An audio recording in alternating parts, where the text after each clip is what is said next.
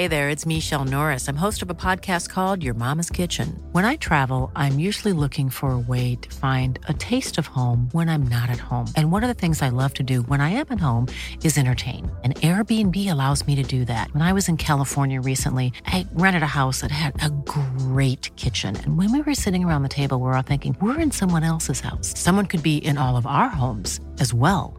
If you have a home, but you're not always at home, you have an Airbnb. Your home might be worth more than you think. Find out how much at airbnb.com/host. Hello? Hello? Podcast Network Asia. The characters and events depicted in this podcast are entirely fictitious. Any similarity to actual persons, living or dead, is purely coincidental. This episode contains languages that some may find harmful and disturbing. Listen at your own risk. Welcome to Quickie, a podcast filled with Filipino short stories for your listening pleasure. In this episode, we present to you Glory Hole.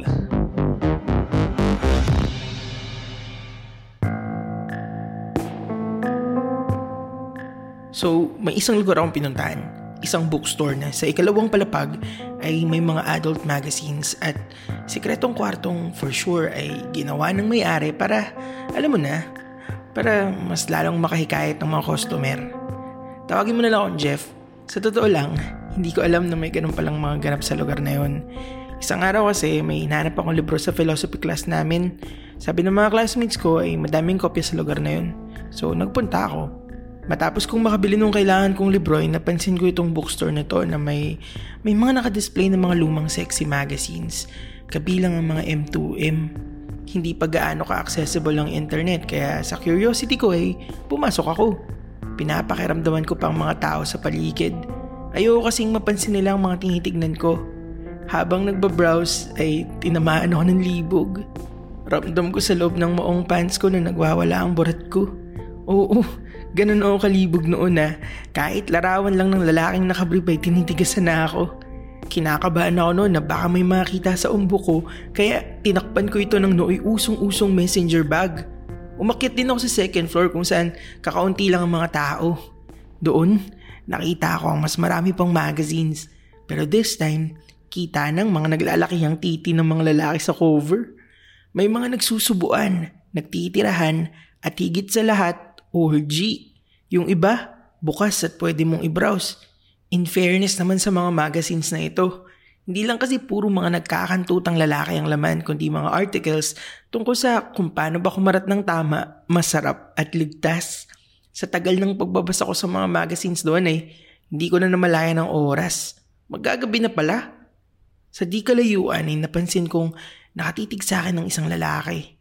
Di ko alam kung staff ba siya o ano. Ibinaba ko ang visor ng suot kong sombrero, saka naglakad ng kaunti para masigurong hindi niya ako mapansin. Di nagtagal ay natagpuan ko na lang siyang malapit na sa akin at nagbabrowse na rin ng magazine. Bigla siya nagsalita. Kanina ka pa? Palabas ka na. Confused ako na tumingin sa kanya. Yun o. Ginuso niya ang isang madilim na sulok na may nakatagong pinto sa gilid. Nakatingin lang ako sa kanya. Sabay lakad papunta sa direksyong itinuturo ng uso niya. Pero pinigilan niya ako. Bayaran mo muna yan kung dadalhin mo sa loob. Napalunok ako ng laway sa gulat. Sabay kuha ng pera sa bulsa ko. Sa counter mo nakunin yung sukli, sabi niya. Naglakad ako patungo sa madilim na sulok.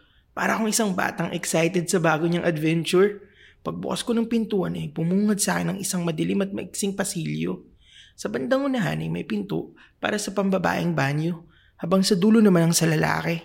Sa loob ng banyo na panlalaki, bumungad agad sa akin ng dalawang lalaking nagsusubuan sa tabi ng urinal. Nagulat sila nung pumasok ako pero di rin nagtagal nagpatuloy din.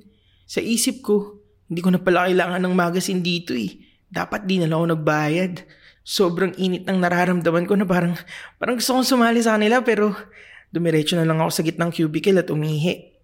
Usually, kapag katapos ko umihi ay lumalambot na agad ang titi ko. Pero ibang dating sa akin ng lugar na yun. Tayong-tayo pa rin ang pagkalalaki ko at gustong-gusto kong magpalabas. When you're ready to pop the question, the last thing you want to do is second-guess the ring. At BlueNile.com, you can design a one-of-a-kind ring with the ease and convenience of shopping online. Choose your diamond and setting. When you find the one, you'll get it delivered right to your door. Go to BlueNile.com and use promo code LISTEN to get $50 off your purchase of $500 or more. That's code LISTEN at BlueNile.com for $50 off your purchase. BlueNile.com, code LISTEN. Spring is my favorite time to start a new workout routine. With the weather warming up, it feels easier to get into the rhythm of things. Whether you have 20 minutes or an hour for a Pilates class or outdoor guided walk, Peloton has everything you need to help you get going. Get a head start on summer with Peloton at onepeloton.com. Hinubad ko ang aking pangibaba. Tumitig sa mga hubad na larawan sa magazines at sinimulang imasin ang sarili. Habang ginagawa ko yun ay may kumatok sa bandang kaliwang pader ng cubicle. Di ko napansin na may maliit na butas pala dito na nabubuksan lamang sa kabila. Sumilip ako. May mata akong nakita na nakatitig sa akin. Sunod ay itinapat nito ang bunganga niya.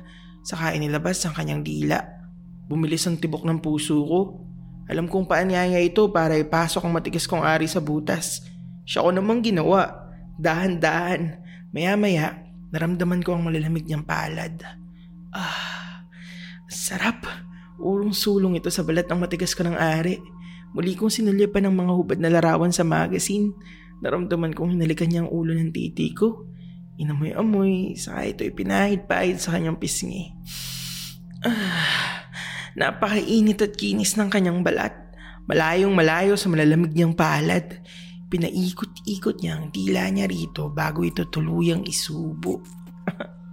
Kung ikukumpara sa iba ay ordinaryong laki ng titi ko. Tamang-tama lang sa laki at tangkad ko. Kaya siguro parang easy-easy lang siya sa pagtsupa. Ilang strokes pa ay bigla siyang huminto habang nakasapak pa rin sa bibig niya ang alaga ako. Gulat ako na kahit hindi siya nakagalaw ay ramdam ko ang dila niyang nilalaro-laro ang burat ko. Putang ina, ang sarap. Sinubukan kong simulan na umayuda.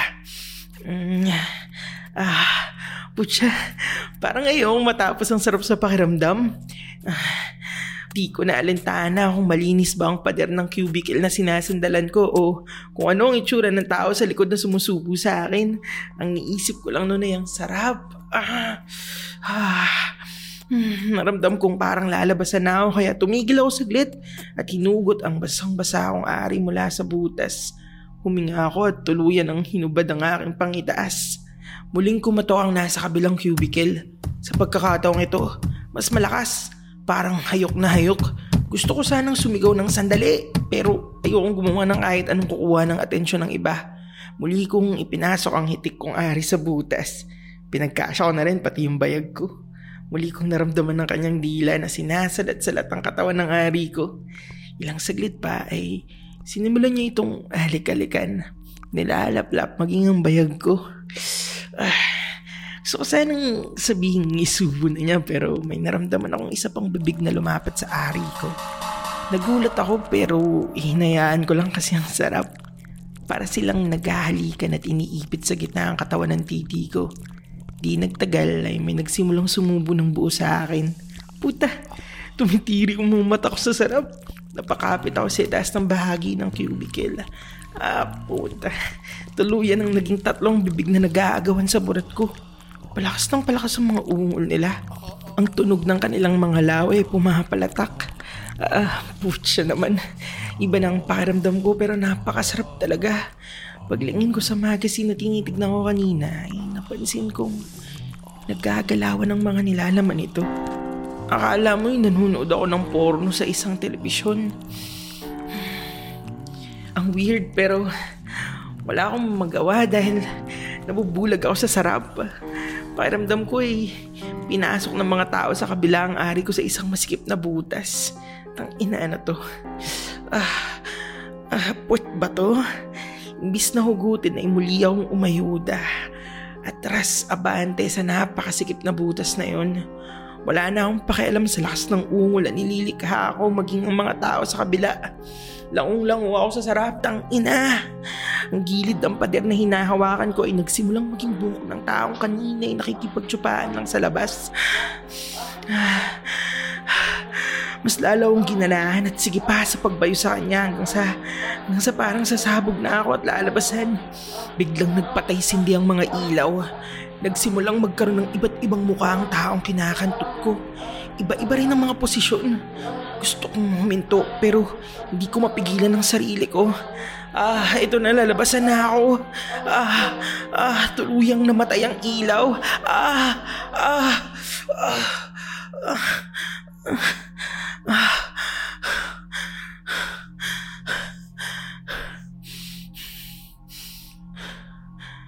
Sa gitna ng kadiliman ay nakarinig ako ng isang masigabong palakpakan. Hindi ko alam kung anong nangyari ng mga oras na yun. Pero kakaiba ang kilabot na naramdaman ko. Nangihina ako at walang makita. Pilit kong kinakapa ang pader ng cubicle pero para akong nakatayo sa isang malawak na entablado. Nakababa pa rin ang aking pantalon. Nang subukan ko itong isuot muli ay nagbalik ang ilaw. Nasa loob pa rin ako ng cubicle. Sarado na ang butas ng pader na kanina tinitira ko. Naglinis lang ako saka nag-ayos ng sarili bago lumabas. Wala nang ibang tao sa banyo maliban sa akin. Pagbaba ko ay lumapit ako sa counter. Nakita akong muli ang lalaki na nagturo sa akin ng direksyon ng banyo sa second floor. Siguro siyang may-ari nito. Pero sa totoo lang, wala akong paki. Hindi rin ako interesadong malaman na. Sukli mo. Teka lang. Sambit nito. Binuksan niya ang kaha saka kumuha ng perang panukli sa akin. Sarap ba? Nag-enjoy ka? Hindi ako sumagot at kinuha ang inabot niyang barya. Palabas na ako ng bookstore nang sabihin niyang, balik ka nag-enjoy kami. Tangina. Hindi ko alam kung anong mararamdaman ko paglabas sa lugar na yun. Hanggang ngayon, palaisipan pa rin sa akin ang mga nangyari. Pero alam mo, sa tuwing dinadatnan ako ng libog, naiisip ko ang lugar na yun. Parang gusto kong bumalik. Parang gusto kong umulit.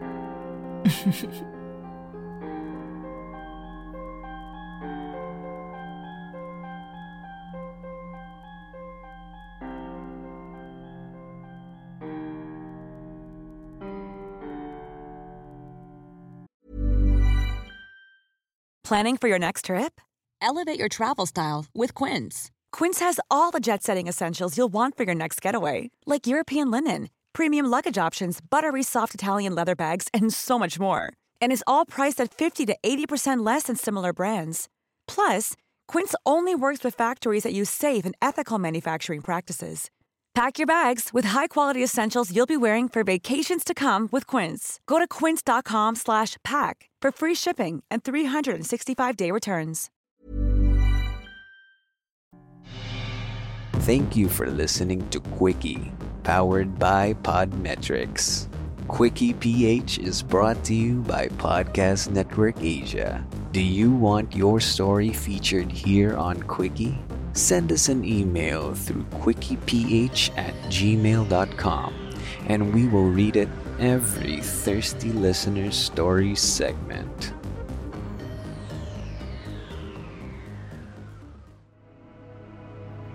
This podcast episode is based on or is inspired by true events. Unless otherwise indicated, all the names, characters, businesses, places, events, and incidents in this podcast are either the product of the podcast creator's imagination or used in a fictitious manner. Any resemblance to actual persons, living or dead, or actual events is purely coincidental.